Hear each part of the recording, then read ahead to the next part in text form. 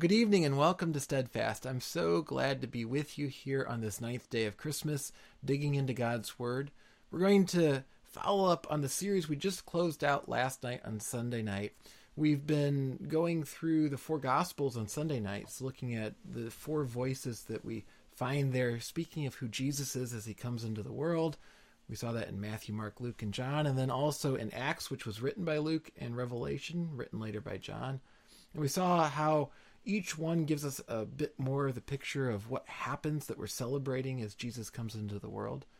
And tonight we're going to turn to the source of the preaching that Peter does in Acts chapter 2 as he tells the world about who Jesus is and what it is that Jesus has done. Because Peter comes to that to call the people to repentance, as we see. But what we see as we see all these different pieces coming together is how amazing it is that God's Word is so interconnected, how it's all telling this one giant story of God's love and his mercy. And that's what we're really going to get into tonight. We're also going to do something a little different tonight that we've never done before. We're going to wrap up our This Week at Little Hill Psalm series that we did over the last year. We're going to see the last two Psalms tonight as part of this. And we're also going to tie in with our 12 Days of Christmas devotional series. It's like a crossroads tonight, everything coming together because God's Word does come together and tell us a unified story. And so as we reflect on that tonight, let's go ahead and come before our God and ask that he'd help us to see these interconnections and then also see one more, how it connects with our life. Let's pray.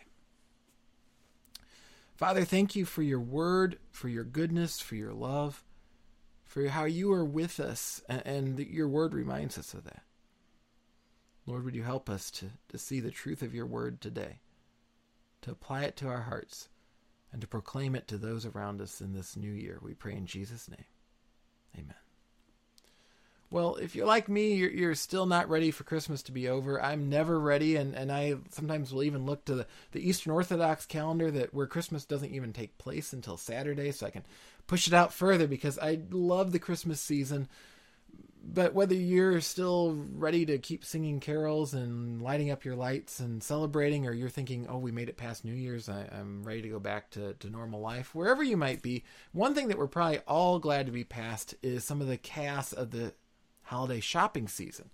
And that's been softened in recent years with being able to go online and shop. But of course, I think most of us, if not all of us, remember plenty of times that we were in stores with the hustle and bustle right before Christmas. People standing in line, maybe going in for that present you forgot to get, and you look at the line as you come up to the checkout and think, oh no.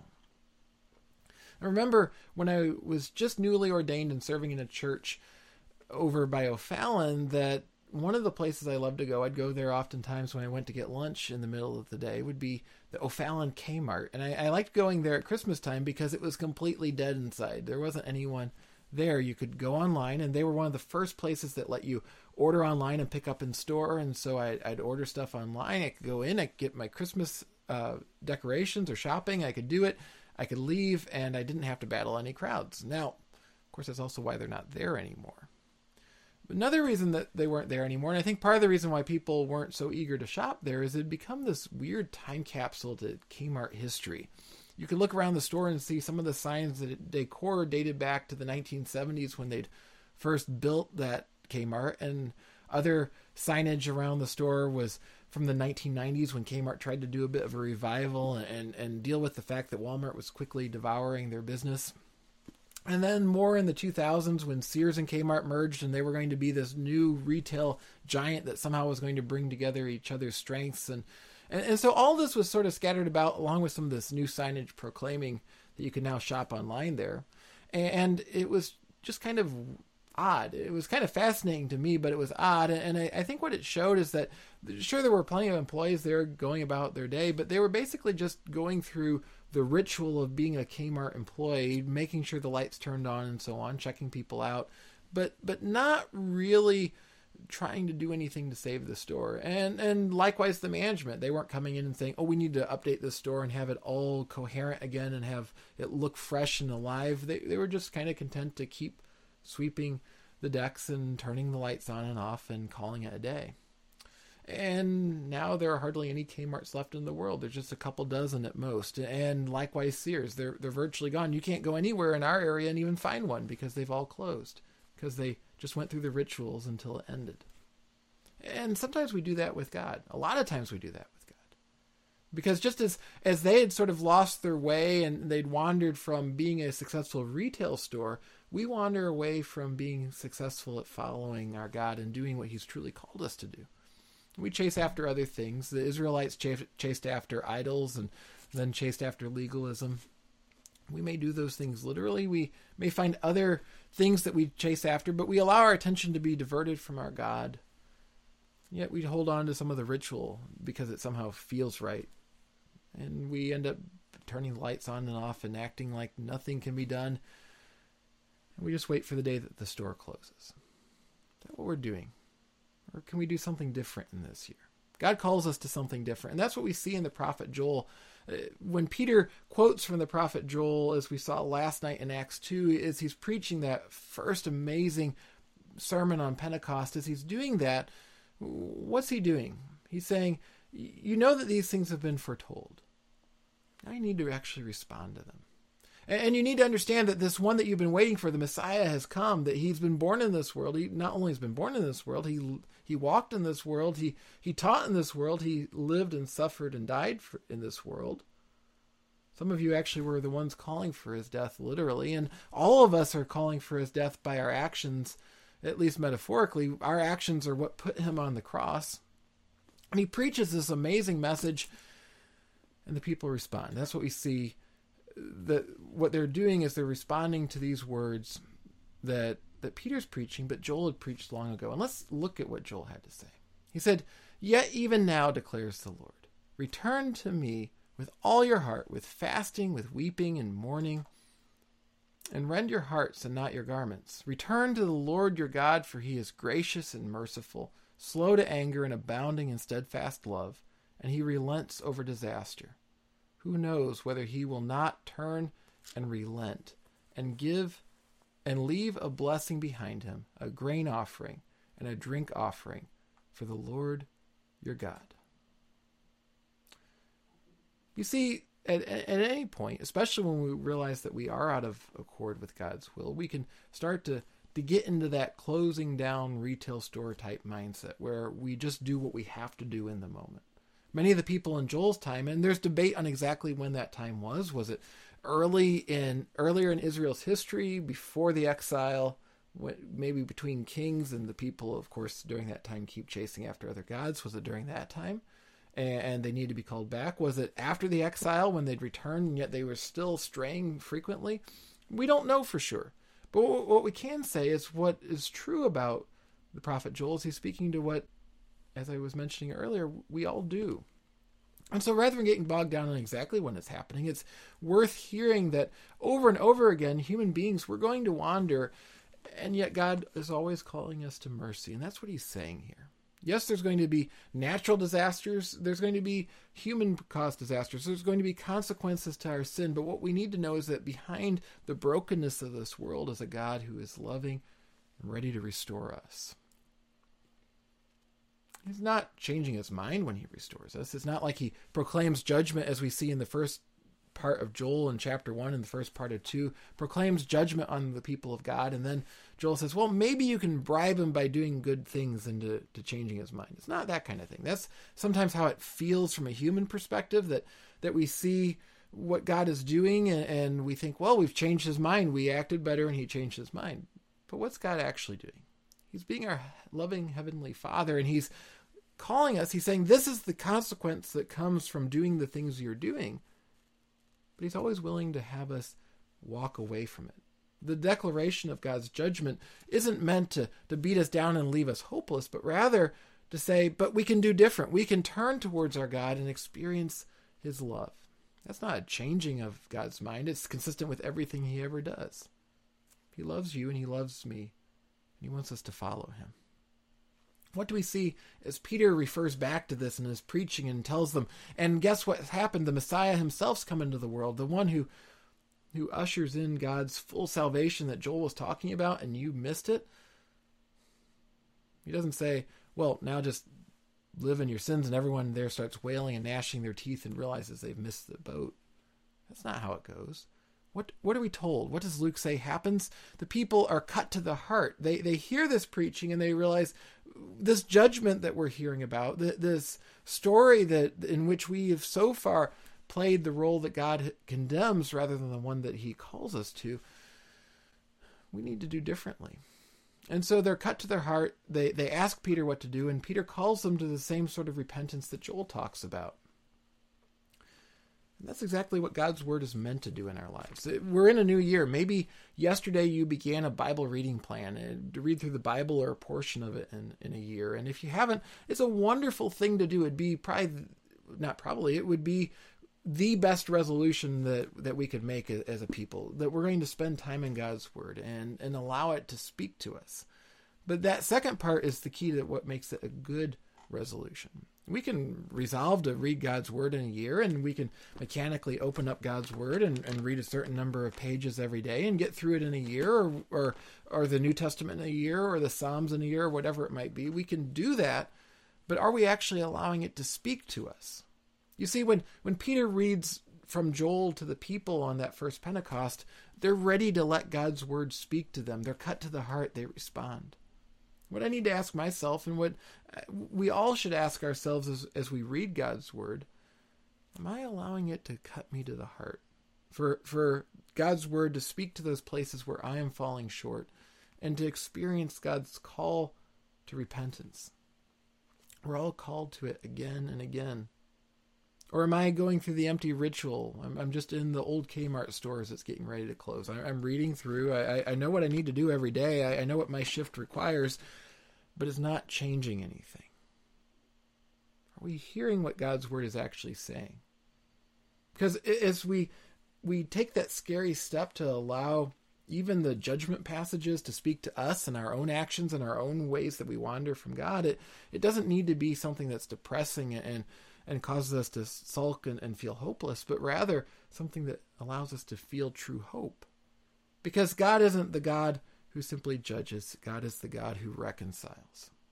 Today in our 12 Days of Christmas reading, we're looking in Colossians chapter 1, and one of the verses we look at is Colossians 1, verse 20. And Paul, reflecting on what Jesus does, says, "And through him to reconcile to himself all things, whether on earth or in heaven, making peace by the blood of his cross." When we read what we see in the judgment passages in the minor prophets and the major prophets, when we hear when Jesus calls people to repentance, when we hear Paul or the other apostles call people to repentance, and we actually allow our defenses down and allow it to speak to us, we're not doing that in a way that should cause us to run in fear, but rather to recognize, wait, I'm broken. I need God to fix me. And God's willing and ready to do so. That's the promise of that reconciling ministry of Jesus, that it's not that we have everything right and then Jesus says, okay, you passed the test, but rather we call on the name of the Lord. Listen to what Joel says in chapter 2, verse 32. He says, "And it shall come to pass that everyone who calls on the name of the Lord shall be saved. For in Mount Zion and in Jerusalem there shall be those who escape, as the Lord has said, and among the survivors shall be those whom the Lord calls." All those who call on the name of the Lord. Paul actually quotes that passage in Romans 10 as he's talking about the need to preach the gospel. To say what we need to do is let people know about the good news of Jesus. So they know they need to repent, what we see in Acts 2, so that they know they need to repent so that they can experience that reconciliation. That we have such a wonderful, hopeful message and we need to proclaim it. We also need to allow it to speak into our own lives and hearts. Is that where I am tonight? Is that where you are? Are we allowing God's reconciliation, his restoration to speak to our hearts? Or are we merely at times allowing the judgment to creep in and cause us to think, well, maybe I can do better? What we need to do is recognize that when we turn to God, that we don't need to fear when we read about the judgments. When we read about, for example, in Joel 1 and the first part of 2, the bad things that are going to happen. Yes, some of those are going to continue to happen, but But the people can experience restoration in that moment as they turn to the Lord. Verse 21. Fear not, O land, be glad and rejoice, for the Lord has done great things. Fear not, you beasts of the field, for the pastures of the wilderness are green, the tree bears its fruit, the fig tree and the vine give their full yield. What are we being told there? That God is a God who restores. God is a God who isn't going to leave us in a broken place.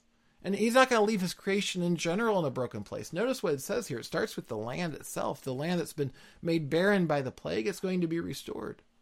And that promise is a promise that's true today.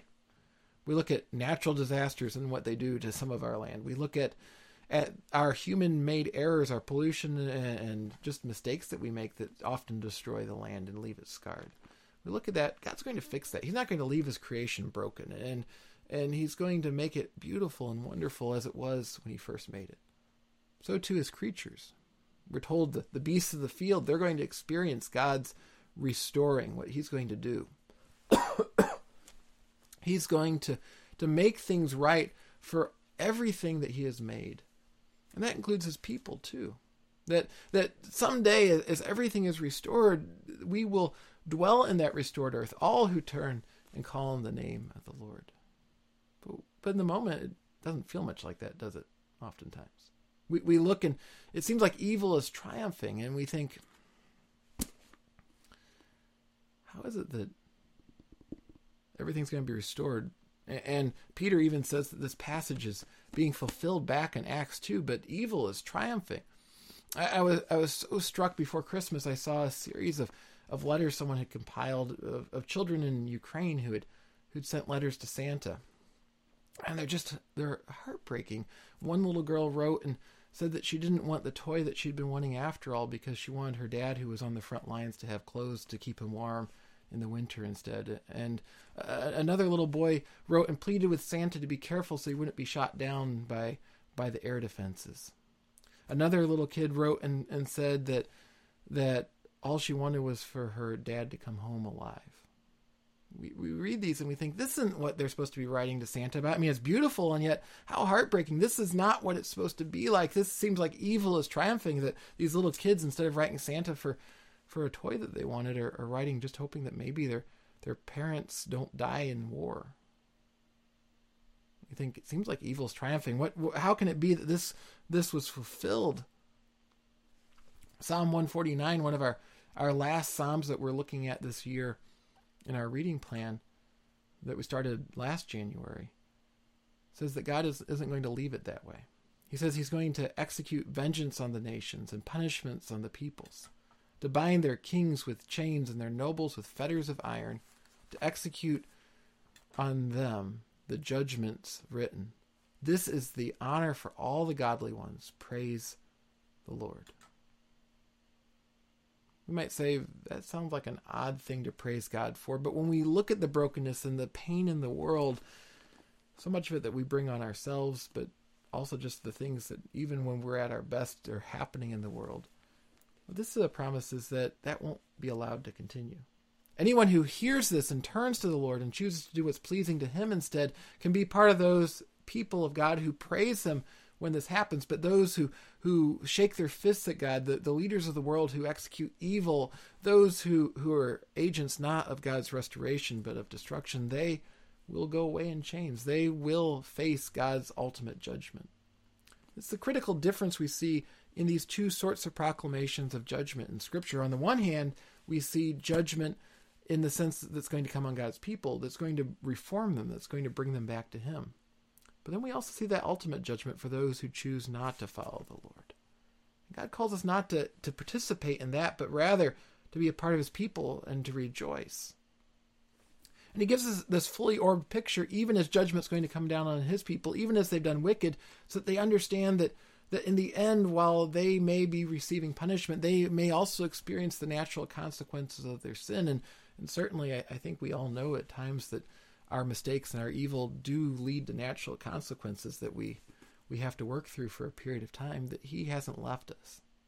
I like how Melanie put it the other day. She and I were talking about the prophet Jeremiah and his ministry and his book of the Bible. And you think about that, and that book of Jeremiah, and a lot of it's very, very dark. There's so much judgment going on, but it also keeps coming back to God's restoration. And she said, it seems like this whole letter is about God and how he walks with his people, even through their own mistakes. And I think that's a great way to look at the prophets in general and the proclamations of judgment in the Bible in general. Because they're not there to say God has abandoned you and he's never coming back. People are going to experience an exile, and Jeremiah's foretelling of that. But Jeremiah wants them to know, and more specifically, God wants them to know, he hasn't left them. They might conclude that. They might see the natural consequences of their own sin and their own wickedness and their own abandonment of the Lord and think, well, now he's gone and we might as well just go back to that closing down retail store mindset because there's no hope left. But over and over again, it comes back to restoration so that the people understand God's walking through it with them. Yes, at times God will bring discipline on his people, but he doesn't leave them. He goes through it with them.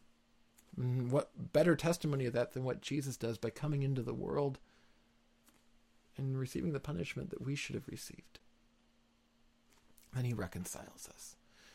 Well, how do we make sense of this, though? Peter says that this prophecy that we find in Joel 2 has taken place in the day of Pentecost, and yet we say, but the evil that's supposed to go in chains in Psalm 149 still hasn't. We still see horrible wars and illness and all these things. How do we make sense of that? I really like what Alan Johnson says on this in reflecting on the prophet Joel. He says, meanwhile, like an ever-rolling river, the central current of God's basic promise sweeps steadily onward toward the final shore, where the great controller of the flow of Earth's history shall gather up all the various waves of prophecy to himself in complete fulfillment. When we think about what happened at Pentecost, that sermon that Peter's preaching, he says, this is happening. God is fulfilling this in this day. What he's saying is that you're experiencing part of it. Sort of like if you go and stand by a river, you're experiencing part of the water that flows through that river. That this is happening, and yet it hasn't fully happened yet. We haven't yet seen God restore everything, the land that's been damaged, the animals that suffer, the people that suffer. We still see evil often feeling like it's triumphing. And yet when we look to Pentecost and we look more fully to the incarnation from the birth of Jesus all the way up through his ministry, and then into that giving of the Holy Spirit, when we look at that whole picture, what are we seeing? We're seeing a sign that the full fulfillment will come. That God hasn't forgotten what he said in the book of Joel. That he hasn't forgotten that he's offered not only that there's going to be judgment coming in the future, but that he's the God who reconciles, that anyone who turns to him will experience his redeeming love. And so we see in the moment, yeah, the world's still broken. Yes, physically the world still feels very much under the effects of the fall, and yet there's something beautiful happening now as we turn to the Lord and we experience a relationship with him. We look at Joel 2:28. He says, and it shall come to pass afterward that I will pour out my spirit on all flesh. Your sons and your daughters shall prophesy, your old men shall dream dreams, and your young men shall see visions. Even on the male and female servants in those days I will pour out my spirit. This is very much like what we saw the other day in Psalm 145, where the psalmist says, the Lord is near to all who call on him, to all who call on him in truth. You see, when Peter cites that, we might think, well, that's an interesting quote from Joel, or we read through Joel and we say, well, that's interesting. Why is he talking about servants receiving his spirit and old men and young men? What's the point of that? If you look at that, it's listing everyone from the lowest to the highest, everyone from young to old, men and women, everyone has the opportunity to be in relationship to our God. As the psalmist promises, all those who draw near to him will experience that nearness. And it's for all people, and it's not just for a moment in time where we read about in the Old Testament where the Spirit of the Lord comes on someone for a purpose, for a moment to convey a message of prophecy, that sort of thing. But rather, that every person who calls on the name of the Lord can actually experience the immediate restoration of a relationship with him that involves the Spirit actually coming upon us, that we're no longer separated from our God. And once we understand that, and once we experience the Spirit working in us, it helps us to start to chip away at what obscures understanding the rest of the world and how it's going. Yes, it's still broken, but we can start to see that what God has done for us, he's going to do for all of creation. All of it will be restored. I talked last night about a fascinating story about a shuttle mission, and as I was researching it, trying to better understand it for the illustration in last night's message, I ran across another astronaut that had been on that mission, Bob Sinker, and he was actually sent up there into orbit to help launch a satellite he designed. He worked for a private contractor that was working with NASA, and in the years afterwards, he's reflected at different points on that joy of getting to go up into space and how amazing it was. But he reflected on it in particular as a believer, as someone who very much believes in the existence of God, and he reflected on both his take on what he saw in space and what a colleague of his who was on that mission did as an agnostic. And he said the agnostic friend of his looked out at space when they arrived up there and felt like it just proved that there couldn't be a God in the world because it felt so vast and so empty. But because he was reflecting with that chipping away of the vision that the Holy Spirit provides to us, because he was looking out there and looking at the wonder of everything made, he said he looked out there and he exclaimed, "God, you have to be out there." That's what he took away. And it struck me, yes, that's what happened to him up in space, but how much more is that what we experience too? We can get caught up in the brokenness of the world and how messed up it is, and the heartbreaking letters to Santa I mentioned earlier, and the heartbreak as people are starving in different parts of the world, and the way that power corrupts people and evil seems to triumph, and we can say either God isn't out there or God doesn't care. Or what we can do is actually hear that God has said these things will happen.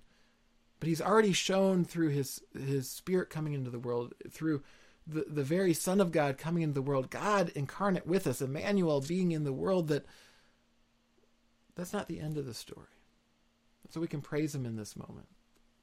And we can reflect with great joy that he is going to make all things new. As we hold on to that, as we reflect back on this Christmas season, and we reflect back on the different studies that are converging that we're talking about right now, I thought it's so fitting that we can look at Psalm 150. The very last psalm from our journey through the Psalms started last January. We read this yesterday as our call to worship. Praise the Lord. Praise God in his sanctuary. Praise him in his mighty heavens.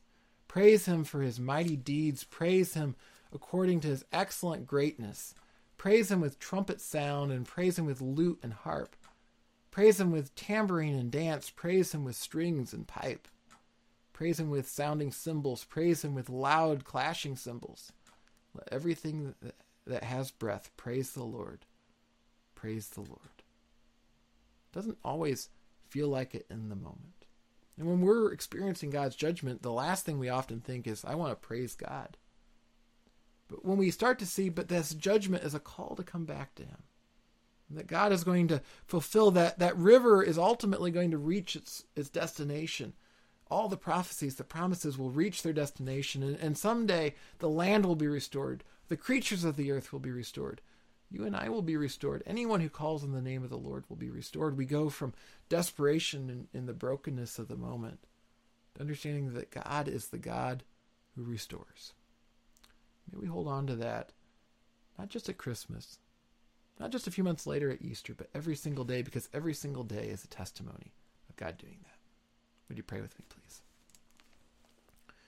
Father, thank you for being a God who has mercy on us, who loves us, who is with us in circumstances of our own doing and not of our doing that are not of your plan and your will.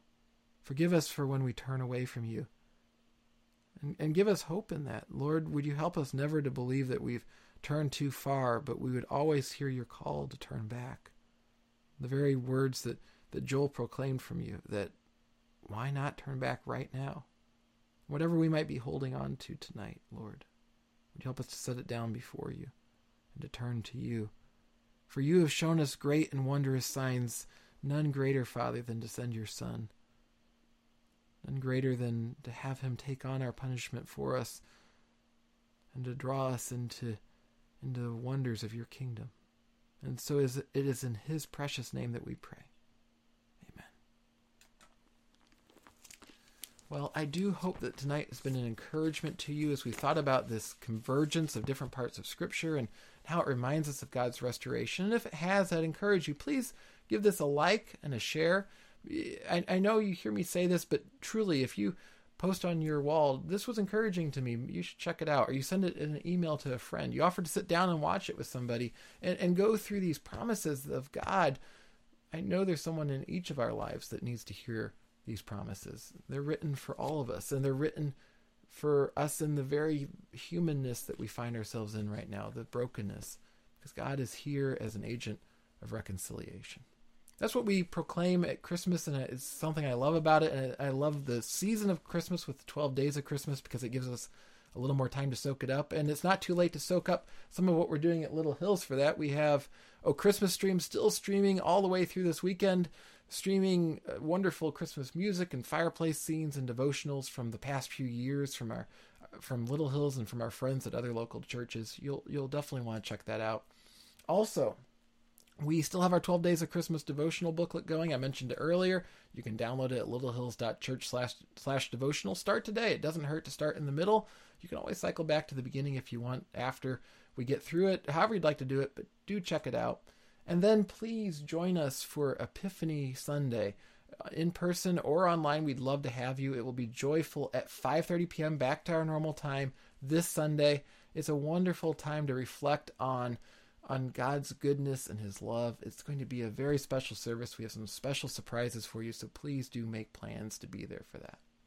Also, during that service, we're going to begin our brand new series to kick off the year, Trailblazer, looking at Matthew 6. We're continuing our journey through the Sermon on the Mount, and we're looking at some really practical things that Jesus talks about how do we live the Christian life, the very sorts of things that we often are thinking about in January. So check that out, Trailblazer, starting this Sunday.